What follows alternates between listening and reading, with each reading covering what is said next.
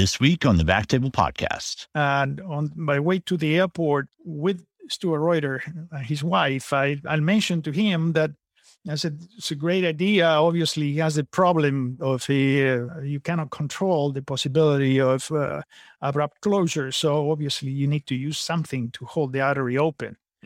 And he just right off, he said, good idea, work on it. He said, write it up and send me a report. That's why Stuart was... That's a good mentor. That's a good mentor. He was an excellent mentor with an instinct out of this world, yeah.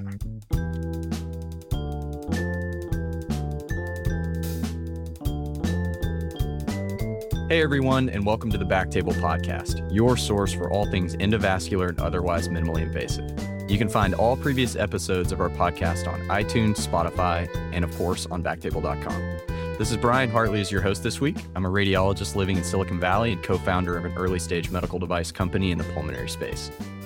We are very fortunate to have our special guest today, Dr. Julio Palmaz. Great to have you, Dr. Palmaz. This is our next installment of the Backtable Innovation Series, where you're going to hear stories from physician entrepreneurs who have helped shape the endovascular field through medical devices. Before we get to our topic today, I want to say a quick word from our sponsor, RadPad. RadPad radiation protection products, developed by physicians for physicians and clinically proven to protect during cine and digital subtraction angiography. Don't bet your health on anything less. Trust RadPad protection for all of your interventions. See radpad.com for more information and contact info@radpad.com to learn more about radiation safety CME credits for you and your team. So Dr. Julio Palmaz is our guest today. He's one of the most well-known interventional radiologists in the world for his groundbreaking development of the balloon expandable stent in the 80s. His patent for the Palmaz stent was recognized in Intellectual Property magazine as one of the 10 patents that changed the world in the last century. He's currently on faculty at the University of Texas Health Science Center in San Antonio. He's also still innovating to develop tomorrow's medical devices. Thank you so much for coming on, Dr. Palmaz, and welcome. Thank you. So I was hoping we could start off by you just telling us a little bit about yourself. Where are you from? Where'd you train? Where do you live? All right. I'm currently spent about half my time in the Napa Valley and then half in San Antonio, Texas. Beautiful. Yeah, it's actually a good combination. I'm originally from Argentina. And I came here, I came to California as was my port of entry in the 70s. And I trained in radiology at the University of California, Davis. Okay. And then I spent not all of it, but most of my career in the University of Texas Health Science Center in San Antonio. Okay, that's great. So I lived in Argentina for about 3 months during medical school doing research in RSV, the neonatal virus. Beautiful country. Lived in Buenos Aires, and it's just a fantastic place to be. Yes, it is. We ended up traveling to Mendoza, the wine country there, and that is also another amazing place. So I was hoping to hear a little bit. What are some of the differences between practicing IR in Argentina versus the United States? And also any training differences that you've noticed? Well, most of interventional radiology developed when I was outside of Argentina. At that time, when I was in Argentina training, there was no such a thing of interventional radiology. It was mostly angiography. It was angiographic diagnosis by images. And of course, needle biopsies and embolizations and all those things started coming out, but the name had not been invented yet. Okay. Yeah, I guess that makes sense. So why did you decide to come to the US around that time?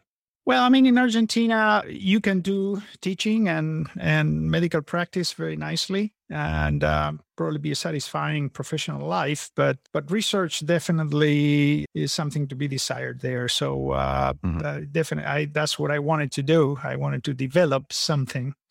And I came to the States with that idea in mind. So you knew you wanted to be an innovator even at that time? Yeah, I was inspired by certain people and following people in the literature and their developments, and radiology was going so fast at those days, and it was so exciting that I want to be part of that action. And, Yeah. And that was the reason why I decided to come. Okay. What was there anybody specifically that you were following in the journals that inspired you? Yeah, that's good. I did actually, Stuart Reuter, who ended up being my mentor, my lifetime mentor. But Joe Bookstein, Helen Redman, Manuel Viamonte at the time were among those that, were people to watch. They were publishing a lot. Their publications were very innovative, very challenging, and I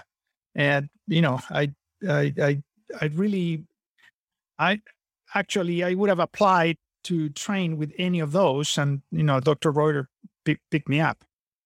No, that's great, and we're glad he did. And what was your first real innovation project? Something that you thought that you took on as your own, that you wanted to develop? Well, there was a period where I came to visit Dr. Reuter and meet him personally, and the University of Michigan hospitals, first in 1973, I believe. And so I didn't have an intention at the time to come to the United States. I wanted to develop in Argentina, and I had several projects. I was fascinated by microangiography, and I developed actually a rotating grid to improve resolution, sub-millimeter level. And so I came up with a contraption that was essentially a pneumatically activated rotating grid. There was one actually being sold at the time, but it was very small. It was actually for animal models. I wanted to make one for use in patients.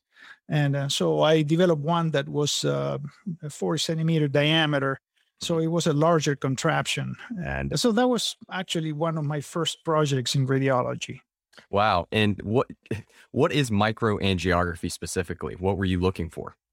Well, at that time, it's amazing how the trends change. At that time, the goal was to see, with higher definition. You wanted to see small vessels, so you could tell whether they were neoplastic or not, and you want to see with greater detail atherosclerotic lesions, and for that you needed to go with special X-ray tubes with microfocal spots, 0.3 millimeter and so on, and that put an enormous challenge in the heat loads of the tubes, as you know. Right. And and then you had to use very brief exposure times, and so for that you need big amperage in the transformers, and so essentially an experimental angiographic lab was rather special, and it was being developed, but by 1971, 72, 73, all that was not widely available. Okay, interesting. And so this was mainly lab-based work that you were performing? No, actually, I introduced it into my angiographic lab. When I was in Argentina in the early 70s, I eventually took over the university angio lab. So I was performing their angiographic procedures. That's what I did. So when we get to the part of, what is my basic training, you're going to think that it's a little crazy, but that's the way it was those days. Oh, well, continue. I don't want to stop you. Yeah, that's exactly the point. The programs of the educational programs were not well organized. There were no board exams.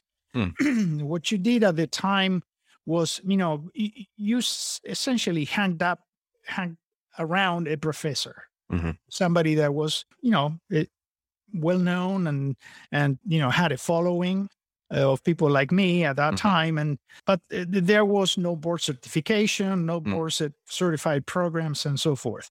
Like a preceptorship almost. So, and to a certain extent, it was the same thing in Europe, because I did look, prior to deciding to come to the States, I looked into Switzerland and Zurich, and I looked into Melbourne, Australia, and Canada. And so at that time in North America, there was a, already organized teaching programs for residencies, in other words, and fellowships. And quickly, the certification boards and all that, they were coming out. But actually, it was the beginning of all this. In Argentina, obviously, a few years after I left, they did have them too, but not at the time. So it was pretty much a European style. You hang around the professor. That's essentially it is, and you spend longer than you would in a radiology in a residency program. So you sort of learn by osmosis type of situation. More. That's correct. I mean, you would go. You do, of course, the morning rounds and then the review sessions and all that. I mean, it's pretty much in the end what we do here, but it was a little bit up to you to get educated. So you have to buy your journals and the books and read and get educated so that, the professor will ask you a question, it. Right. So you were already finished with training by the time you came to the United States. Is that correct? Well, okay. It was an informal training. I remember my early conversations with Dr. Reuter. And he couldn't believe my education was so discombobulated that I had 3 years of nephrology. Wow. And then I hanged around a couple of surgeons that were doing angiographic procedures and that's what I did also for a few years. So by 1975, I didn't have really a specialty. I just have an interest. And, I always wanted to do research. For example, when I was doing nephrology, I was studying immunoelectrophoresis of urinary proteins, and that was my gig. And then when I essentially discovered catheterization and angiographic procedures, I totally fell in love with that. And that's what I decided to do. But again, I didn't have a formal education. So I remember Stuart told me, I mean, you're nothing. You need to train. So I said, I'm a little old to get into a residency now. And he said, yeah, but you have to do it. Otherwise, forget it. And so, he just started his own radiology program which was in a satellite hospital to University of California, Davis, where he was the vice chairman. And I became the first resident of that program. So I mean, it was, a pleasure doing it. I was already a little bit older and, everything, was pleasurable for me to study. And that program was essentially, it was essentially traveling around. I remember going to Children's Hospital in Oakland, and then I would spend Wednesdays at UCSF, where we, I participated in all the neuroradiology activities that day. And so, so we were traveling around the Bay. So it's a bit of gave me a great exposure, to everything. Absolutely. It sounds like a kind of a patchwork of training from different institutions. Correct. And you were mentioned that you had IR. Yeah. The IR week. I did that. At UC Davis and Sacramento, the medical center. I used to do that too. Wow. Oh yeah. So, okay. So what time frame are we here with your training? That was 1977, 78. Okay, gotcha. So when it's around this time, I assume that you were working with you were working with catheters, angiography, and so tell us when you started thinking about the idea for the stent. Where was angioplasty at the time? So Stuart was great. I did a radical change in my life and my family's life by coming here. So obviously I had no time to waste, and Stuart, noticed that I had an interest in academia, and I said, okay, I love the academic life. I love writing papers. I love to teach and all that, and doing research in a lab. I thought all that fit me really well.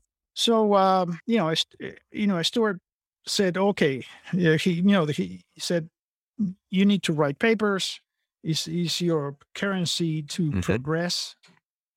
And you will have to essentially it's publish or perish. And he explained me all about it.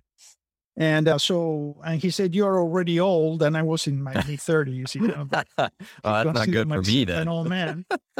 And he said, "So you're going to start writing papers and doing research right during your residency," which, added one more task to my list. And I wrote a couple papers with him. I helped him put him together. And then he said he was president of the SCVIR that year.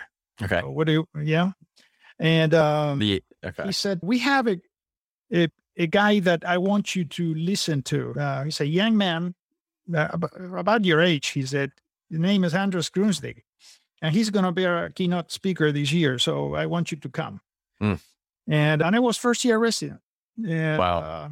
So it was in New Orleans. And so I went to New Orleans for my first time in New Orleans. And, fair enough, Andres Grunstig was a speaker the last day of the program at the last hour. So it was a Friday afternoon. The program was over.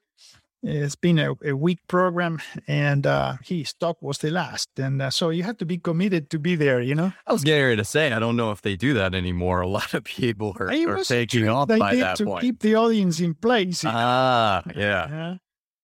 Did it work? Was it a packed house? Yes, he was.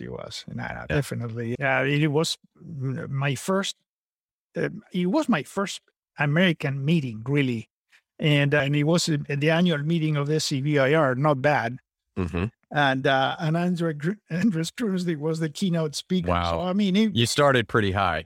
I was, I was totally amazed at everything, So I went to the room and I sat there 10 minutes before it started. And I got the center seat in the front.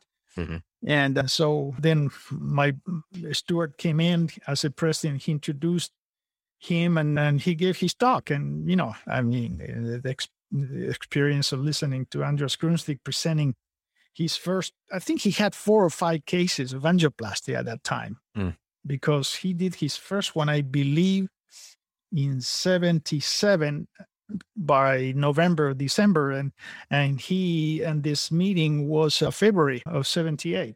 Wow. So he was an impressive guy, I had to admit. I was totally impressed by him. And so he was talking about angioplasty. Was the room receptive to it? Did you immediately say this is going to be the future of endovascular? Yeah, he got a standing ovation, which for the quality of people that was filling the room at that time was pretty impressive. Andres was a star from the time go. There was no question about it. He had a great personality. He was totally at ease. His English was almost perfect, and he was a great lecturer, and he was honest, and that came through listening to him right off.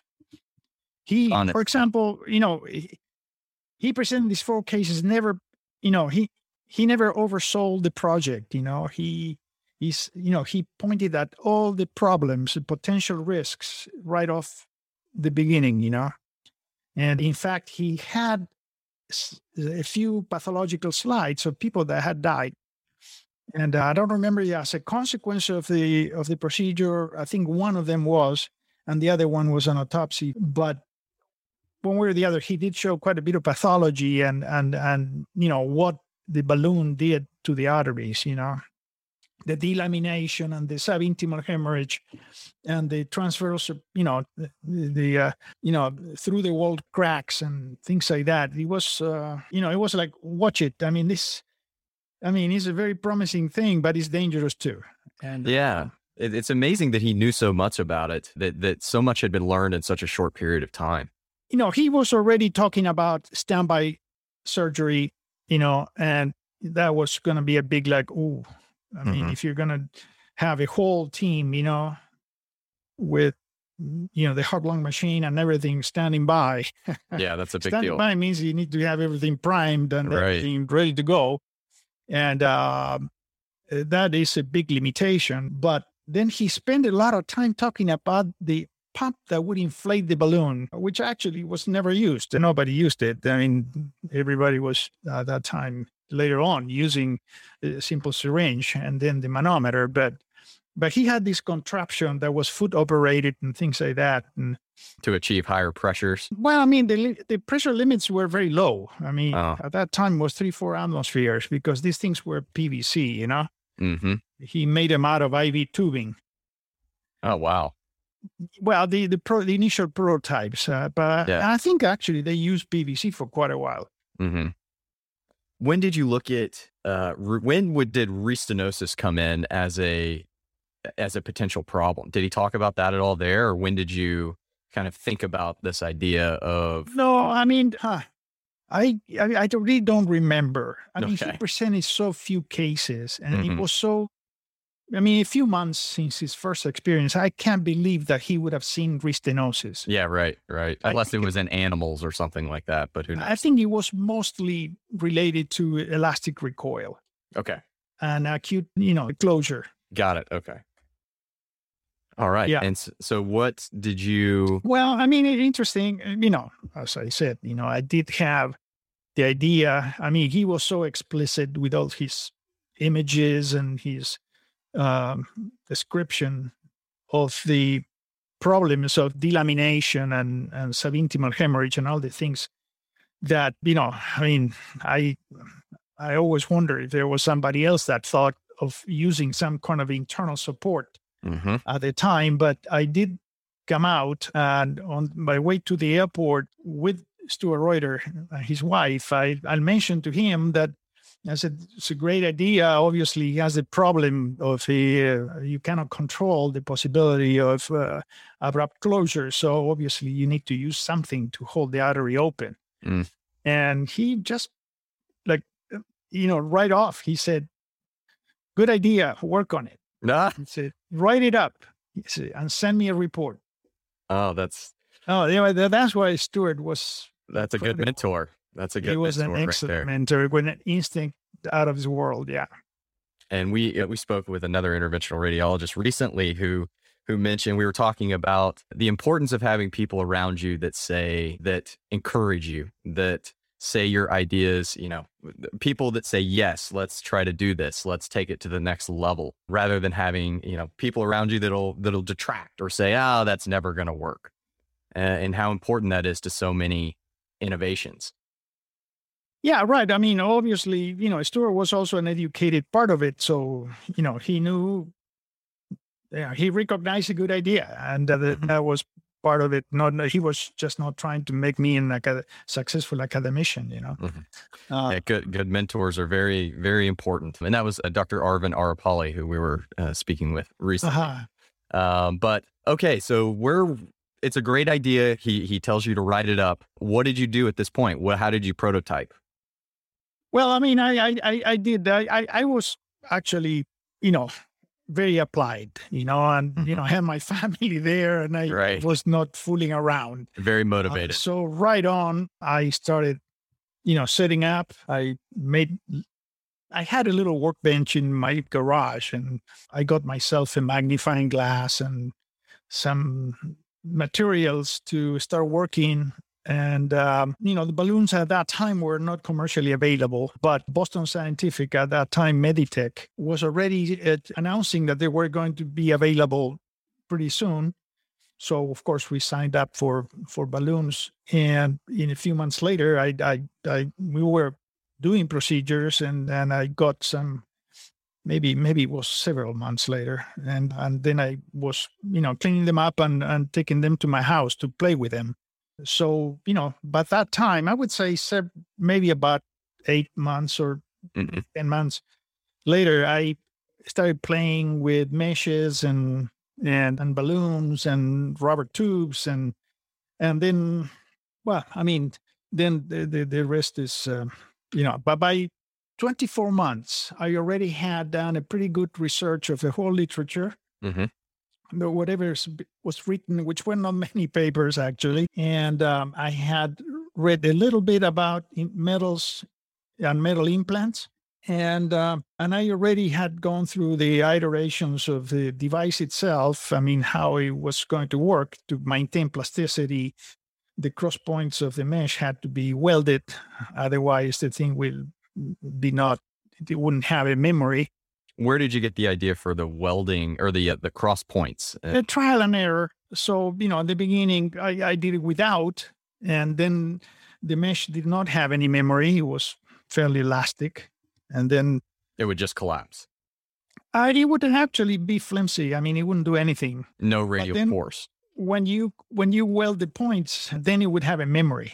Then you could essentially collapse it around a folded balloon and then blow up the balloon. The thing will go to the diameter of the balloon and stay there when you deflate the balloon.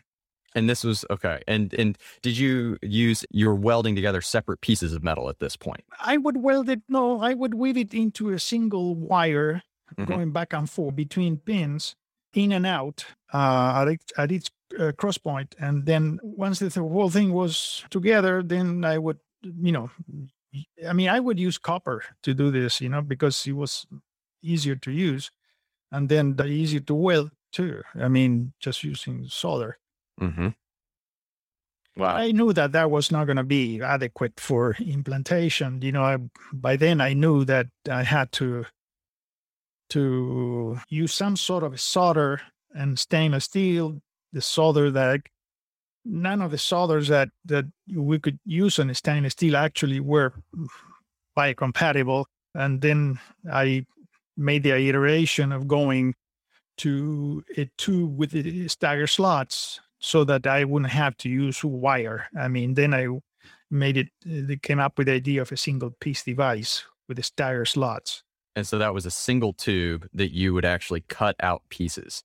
Right. It was kind of I always tell this story. I mean, in my garage, a mason was making a little cubicle for the washer and dryer, and he was using expanded metal and lath. Lath and plaster. And so he left a piece of that material on the floor, and I picked it up and I started looking at it. I said, wow, I mean, this is a mesh without, that will retain memory and will not have solder. And so I started pulling it out and pushing it in, and realized that the stagger diamonds were stagger slots when you push it in. And then I said, this could be a single tube where you had to cut these slots. And of course, then all the technical issues about doing that in a microscopic device, came up. But, so I after playing a lot with those things and making little models and things like that, I decided why I'm going crazy trying to use little stuff. I could make this like 100 times larger, and then I can do all my calculations about, free area versus metal area and how that changes with expansion and all those things in large models. And I started working with cardboard, and that was actually a good solution. So I figured out somehow all the simple geometries and, how the expanded area would change with increasing diameters. And, there were a few simple geometry calculations that could be made. How the slot length actually influenced the radial strength and things like that. Wow. So yeah, you were inspired by a mason. That's kind of an incredible story. And it shows how kind of this cross-disciplinary, being open to things that are not immediately within the realm that you're working in. Obviously, none of this had been seen in medicine, but people had probably been using it for a long time for other applications, or at least the general idea to inspire. I think it's incredible. Yeah, it was a lucky shot. Well, luck is preparation, right? And you were very prepared. You were very prepared, and I can tell you had the mind to go deep into the science. Hearing you talk, you were not afraid of going into areas that had never been explored before. Yeah, I mean, it's pretty impressive how far you can go on a theory basis. I mean, you don't have to really have practical steps in between to move on to the next problem. I mean, you can go quite a long time on an empirical basis, You have to convince yourself. I guess that's really what you have to convince. Yeah. Like, But all the things that are pretty, they're, make sense from the science point of view. For, things like, for example, things that are not going to be biocompatible or they may pose a problem. The minute that you start reading and what is in the literature about metal implants and dissimilar metal corrosion and all those things, I mean, it's all there. You just have to apply it to your needs and synthesize it. Yeah. Wow, incredible. So you're working on this. Tell me, at this point, you've got a good idea what can work. How long have you been working on it, and when did you decide that this could be a commercial entity and this should be used in patient care, more importantly? And tell me about that process to try to scale it and move it to patient care. Right. Obviously, again, honestly, I never thought of a company. I never thought of essentially make it into a commercial success, or my only interest was at that point academic, so, and to me, the success, the goal would be to have it made, essentially adopted by a company and be made, and at that time, there was a lot of devices that had names of the people that have described them and then were made by a company. Right. I mean, there's lots of examples, them well. So Greenfield cable filter, for example. Yeah. Yeah. So the thing was then to me, the possibility to attract a company to do it, based on all the drawings and my little prototypes and things like that. And so and then, I tried to I talked to, I spent 3 years actually, proposing to companies, then the companies will show initial interest. And then a while later, somewhere between months to a year, would come and say that they were not interested. Wow. And I have great letters, from those people saying that some of them said that the implantation of metals in the vascular system is not a possibility and that they will never happen. And so, pretty interesting. Did you keep the letters? Of course, yes, I have them. Yeah. So, but I say I did that exercise 3 times with 3 companies, and they made me sign contracts and things like that, and then eventually sent me a letter saying that they were not interested. Interesting. So, at that time, I was not doing much with the project other than, keep on reading, essentially getting educated in the whole issue of, I was doing angioplasties myself at that time and learning more and more about it. And of course, at that time, what you mentioned, restenosis was already something that was well known. Okay. And the interesting thing is there's something really, there was a turning point, was meeting a biotechnology technician from Stanford, retired from Stanford. His name was Werner Schultz. And one of the companies that showed no interest in the same conversation where they told me that they were not going to pursue anything like this, they gave me the name of this person. He said, maybe that person can work with you. And so the following day, I was at this person's house. And that was, I remember it was in Willits, California, way north. And I remember I just had bought the used Porsche 911, put my daughter in the back, my wife on the front, and we did the maiden trip of the car to Mr. Schultz's house. Wow. So he was a very interesting person. He was an older man, white hair, heavy German accent, his wife same. And look at my papers and drawings and things like that and said, yeah, there are many ways that you can do this. And when I was talking about the slotted stent, and he said, at least I have 6 different possibilities for you. And I said, wow. I mean, it's amazing. That's probably good to hear. After waiting for 3 years or somebody come up with a way to do it. And this guy has 6 different ways. Wow. And he was, incredibly well-versed on all this. And I So he had shown me his lab before, and in the lab he was making microneedles for manipulation of nuclear material in cells, Wow. and the guy was very, very excellent, whatever he did with tools and micro tools and things like that. And he was talking about laser, and the laser was, you could hear some things about it, but the laser cutting was not in the horizon.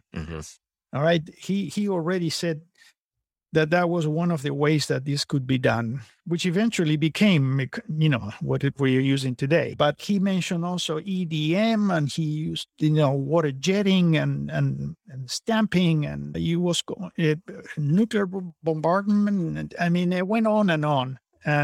And I said, okay, well, can you do this for me? And he said, no, I don't, because I'm retired. He said, but he said, but have it done. And I said, yes, it's easy to say where.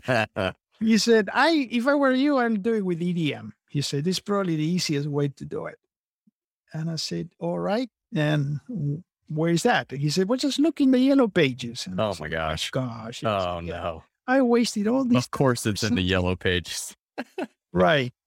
So, yeah, I did look in the yellow pages. There were several shops, and about a week later, I was at one of them. All right. And yeah, fair enough. That was essentially the beginning. And eventually, the person that did my first prototypes ended up having a contract with Johnson & Johnson to do some of the early commercial stents. So, it was pretty amazing. But unfortunately, Mr. Schultz died 2 weeks after I met him. Oh my gosh. Yeah. And that was it was almost like a signal to me. I mean, I don't think I can go any further here in California where I was because I didn't have a place that would offer me in academia the time I needed to do all this. Right. And I tried UCSF, and I tried Stanford. And of course, with the credentials I had at the time, I couldn't get what I needed. They were very encouraging, but they couldn't give me 30%, 40% research time. Right. So Dr. Reuter, who had been trying to attract me to San Antonio ever since he had taken up that chair position in San Antonio, so he said, okay, this is your cue. It's time to come. And so I went to San Antonio and stayed there for 21 years. Wow. Developed the whole thing there. So how did you get into first of all, how did you get your initial seed funding? Who was involved there? Again, my dear mentor, I came in and he made me a loan from the department, and which I eventually had to repay, but I had, a pretty generous budget, and he gave me a research technician. He gave me an arrangement where I could do all the research I wanted in the time I wanted, as long as the responsibility of chief of angiography at the time would be maintained. In other words, I had to take care of my section. Right. And I did. I worked real hard. I mean, eventually got help and got organized. And the beginning was not easy, but I had a research technician that helped me a lot. And then eventually had 2, then 3, and so things went well in San Antonio. And tell me, when did you meet Dr. Schatz and Phil Romano? How did that story unfold? So I was about a year in there already. I was already fairly organized. I was even doing an animal model of atherosclerotic aorta in rabbits using the balloon technique.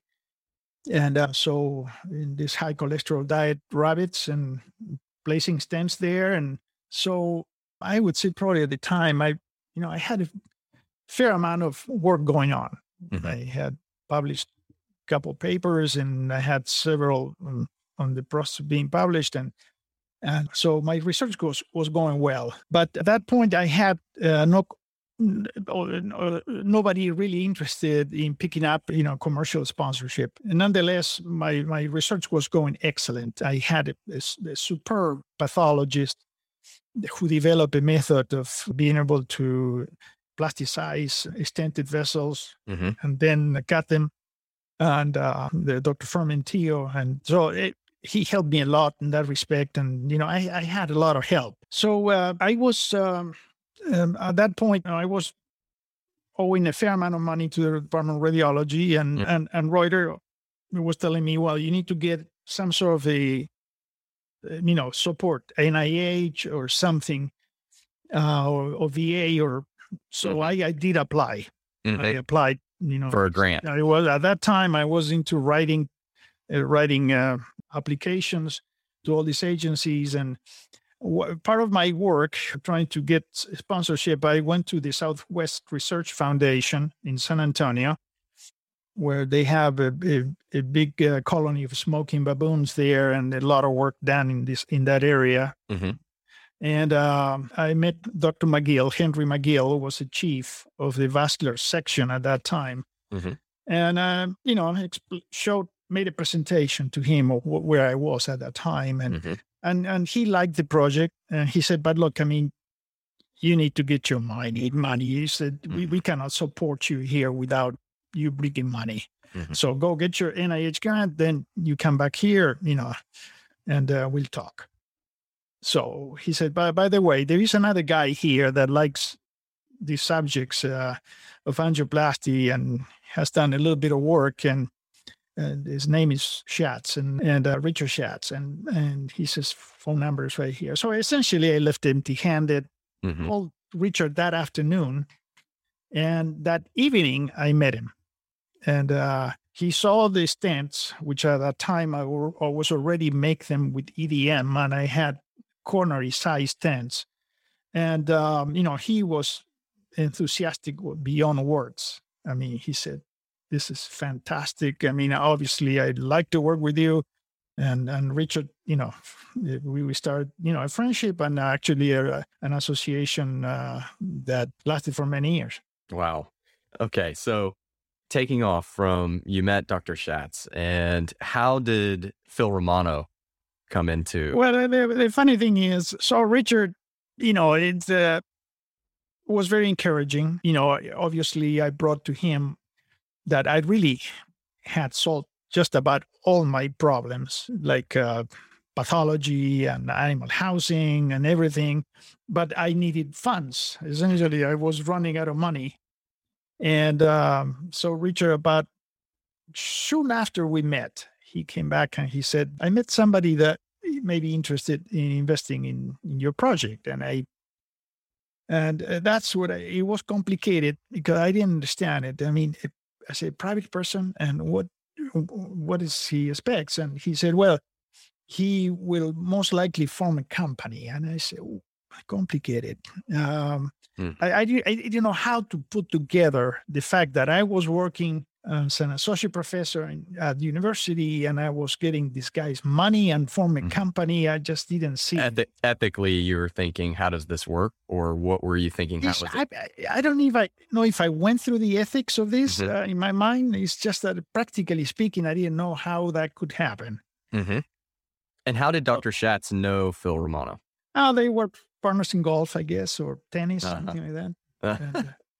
So, he came to visit me, and he brought his lawyer, which gave me a little bit of a cold sweat. Now, what is Phil Romano, just for our listeners, who is Phil Romano and what is he known for?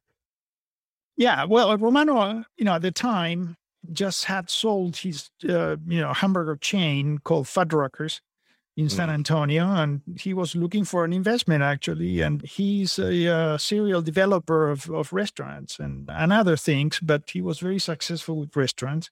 And Macaroni Grill, is that correct? That's right. And Mama's and there's several other chains, and he always done well with restaurants. And so Phil proposed some sort of he didn't want to essentially. What I was proposing was, look, you put your money into my account as a donor, then I use the money, and, I really don't know. I cannot explain to you how you're going to benefit. from all this. And he said, look, I don't do business with the government. He said, Yes. but I propose that we do a company right now. Mm-hmm. I mean, between the three of us and, Schatz, you and me, and then eventually we will operate, we pay royalties to the university. And I said, oh, okay. Then the concept of royalties came up. I mean, which I never have thought any of these possibilities out, Mm-hmm. So, but he did start talking to the university, and eventually the university was interested. And so eventually we ended up doing something like that, in which the university would actually receive royalties.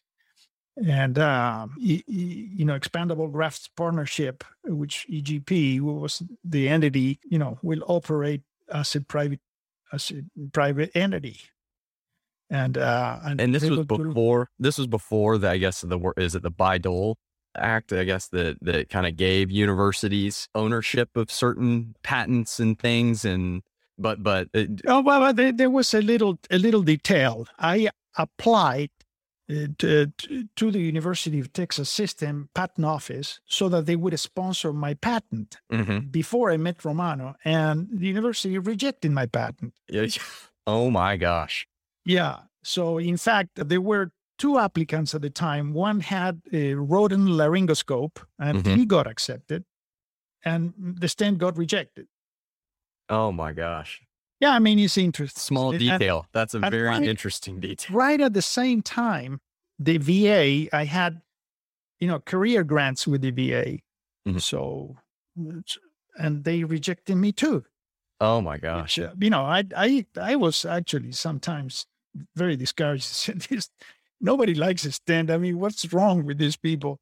And how many years has this been at this point that you've been steadily making progress, de-risking it? I mean, that's what you were doing. We formed EGP in 85. So let me see. 8 years or something that you. Yeah, about that. Yeah. And, wow. Talk about the perseverance you have to have and belief in the idea. Well, I mean, for some reason, people, it was, at that time, the idea was actually very repulsive to a lot of people. The idea of putting a metal contraption in the coronary artery was not welcome. And I think that's the reason, because otherwise, a career investigator, I had grants with the VA by that time for several years, and they usually accept your grants. Well, they rejected me flat out. I mean, they didn't even give me the opportunity to come back. Wow. So, with those two rejections, the university said, okay, well, then this obviously, it is pretty evident that this thing is not going to work. So they took whatever we proposed. And that's pretty much. That's unbelievable. And so you had some seed funding from Phil Romano. You started Expandable Graft Partnerships. When did you approach J&J and Johnson & Johnson? Right. So then Romano started actually working pretty hard at trying to attract a sponsor. And we had several companies, the Boston Scientific, Shiley Corporation, I think a couple of companies that were not traditional in the catheter business, can't remember right now, but eventually, Schatz again, Schatz, we'd always told Richard has the crystal ball. He found out that Johnson & Johnson was looking for a way to get into the vascular business. And they had already purchased a company, an ultrasound company. I think it was, I can't remember who it was, but they wanted to get into the vascular business. So he heard that through the grapevine. I mean, actually, I remember when. I mean, he came to me. I was presenting for the third year in a row or second year in a row at the RSNA. And Richard, went straight to the exhibits hall and started looking around and talking with several companies and company representatives and found eventually the person from J&J that showed interest. That person came to San Antonio, and unlike the other companies, was very receptive from the time go. And make a long story short, I mean, in a few months, we had already an agreement, a licensing agreement with Johnson & Johnson. Wow. They saw the utility of it clearly, and they saw the potential. Yes. I tell you, it was a total departure in attitude from the rest. I mean, after years and years of rejection from agencies and companies and things like that, here comes a company that, saw it. And the most important thing, they decided to pay the big price that Romano was asking for. Because, he asked for a $10 million licensing agreement. And wow, it was a figure that made me turn red. Just asking for it, right? Yeah. And then, that was not a deal breaker with J&J. And so one thing also Romano did in that year that we were looking for companies was apply for a patent. So he got me a good lawyer. We applied for a patent, and so the patent was applied for soon after EGP was formed, and it was granted about a year later. Oh, that's fantastic. And so J&J, it quickly grew at J&J. You had a small team, and then that expanded rapidly, correct? Oh, yeah. The whole experience with J&J was so great. I mean, it was so much fun. They assigned a group of about 7 people from Ethicon, one of the companies in J&J in New Jersey. And they were based at Ethicon and on the Turnpike. And eventually then they started growing from 7 to 14 to 24. And it went like crazy as the project started growing. About, let me think, maybe more like 3 or 4 years later, they had their own building. Wow. They had changed the name to Johnson & Johnson Interventional Systems. Wow. It was ship. already a large operation at that time, So we got I was the principal investigator of the first multi-center trial for iliac artery stenting. And so that's what I said. My life changed dramatically because I was a lot on the road, hotel rooms and places that I've never been before. And even doing my dog and pony show. Essentially give a lecture, do a case, and leave. And it was, I would go to Europe and do several places and come back. Then, it was great. I made a lot of friends and a lot of new people, learned how the Europeans work. And it was very interesting. Wow. That's an incredible story. So a couple of things that I hear, just hearing your story, if you'll permit me to think about what made this so successful besides it being obviously a groundbreaking idea, but you had such persistence and tenacity to keep going at it. That's number one. And number two is you didn't wait. Whenever an opportunity came, you seemed to take it. And you did not wait. When you had a chance to talk to Dr. Schatz, you didn't wait until next week or next month. You went to see him the next day. When, you would hear of something else, Dr. Schultz, you went that, just a little bit later. That to me, it stands out because that can be the difference maker between being successful and not. Is do you just dive in, and when you see an opportunity, do you take it immediately? Well, you're right. You're right. I have to admit I'm a little obsessive, and I think I don't know if you want to be flattering, then I say, all right, I have the ability to recognize the opportunity. I think is that I am pretty obsessive. I want to do things. I'm compulsive, and I want to do the things right away.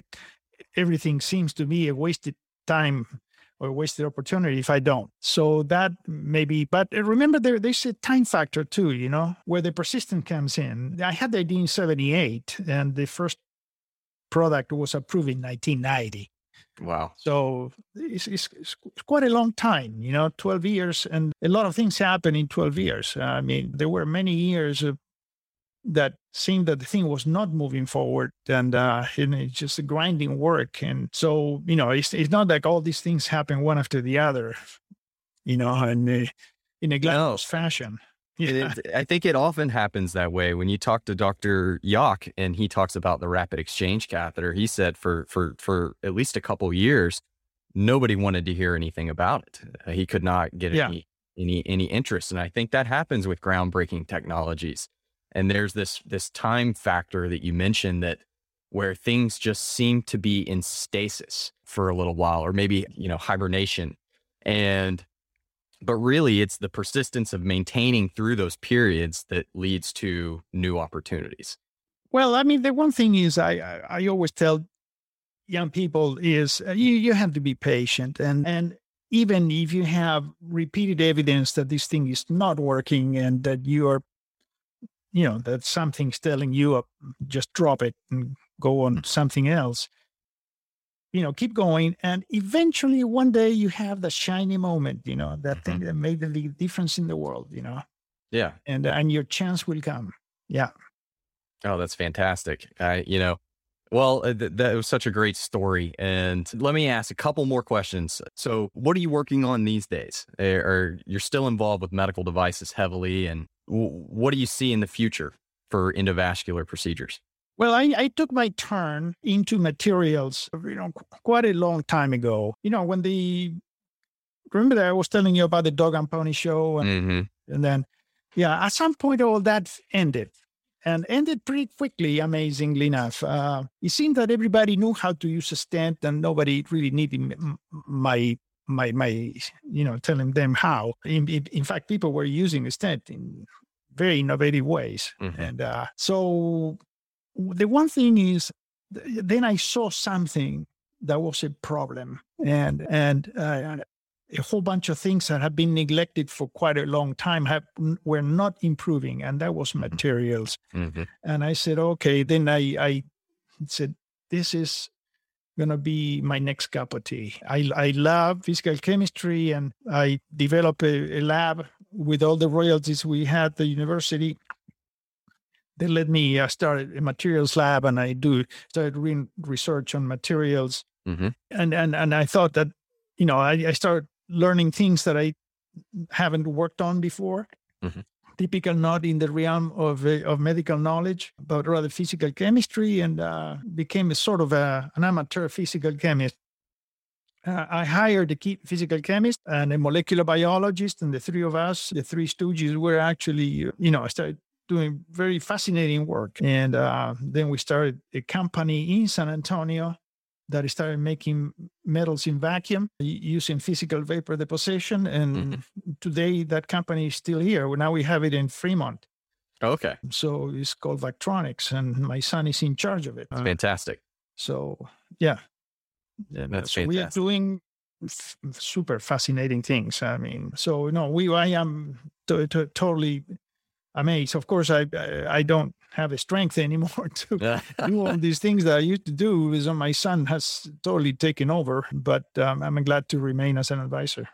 The next guard. Yeah, that's fantastic. So, and life outside of medicine, I'm very fascinated with your life outside of medicine. Seems like you're into vintage cars, Porsches, and vineyards. I tell you, it seems like when you make it in the medical device world, you have to have a vineyard.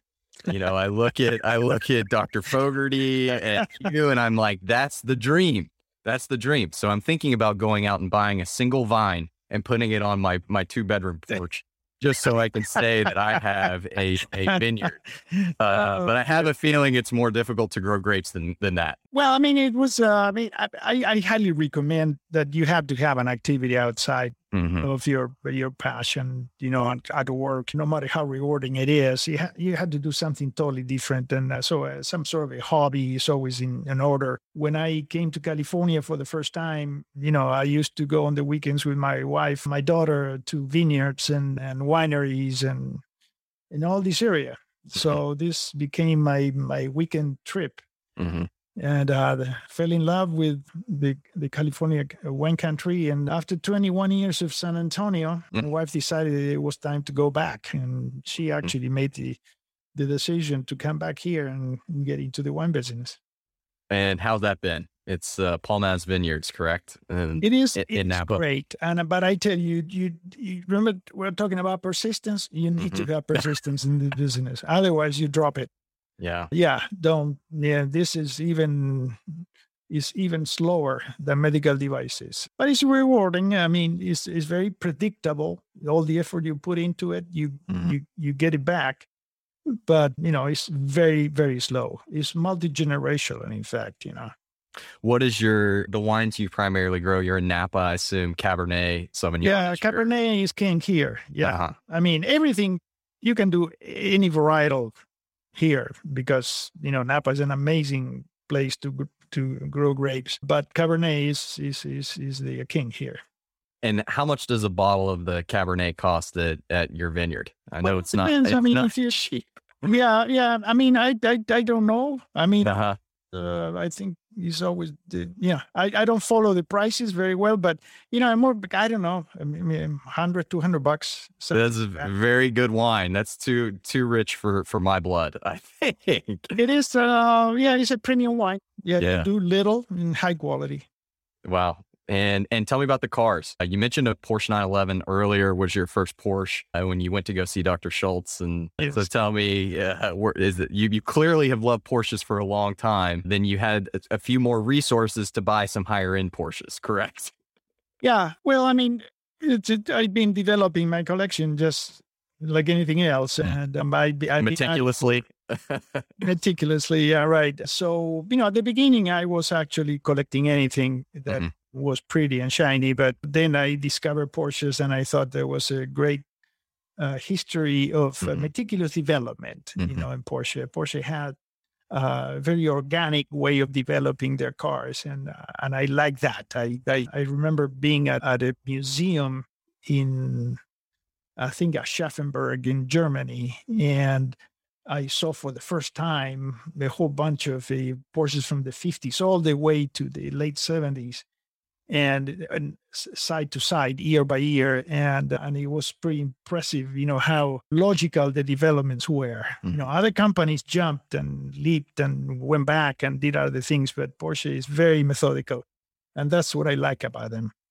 Well, I think it mirrors your progress with the Stent and your career very well. I understand that. Yes.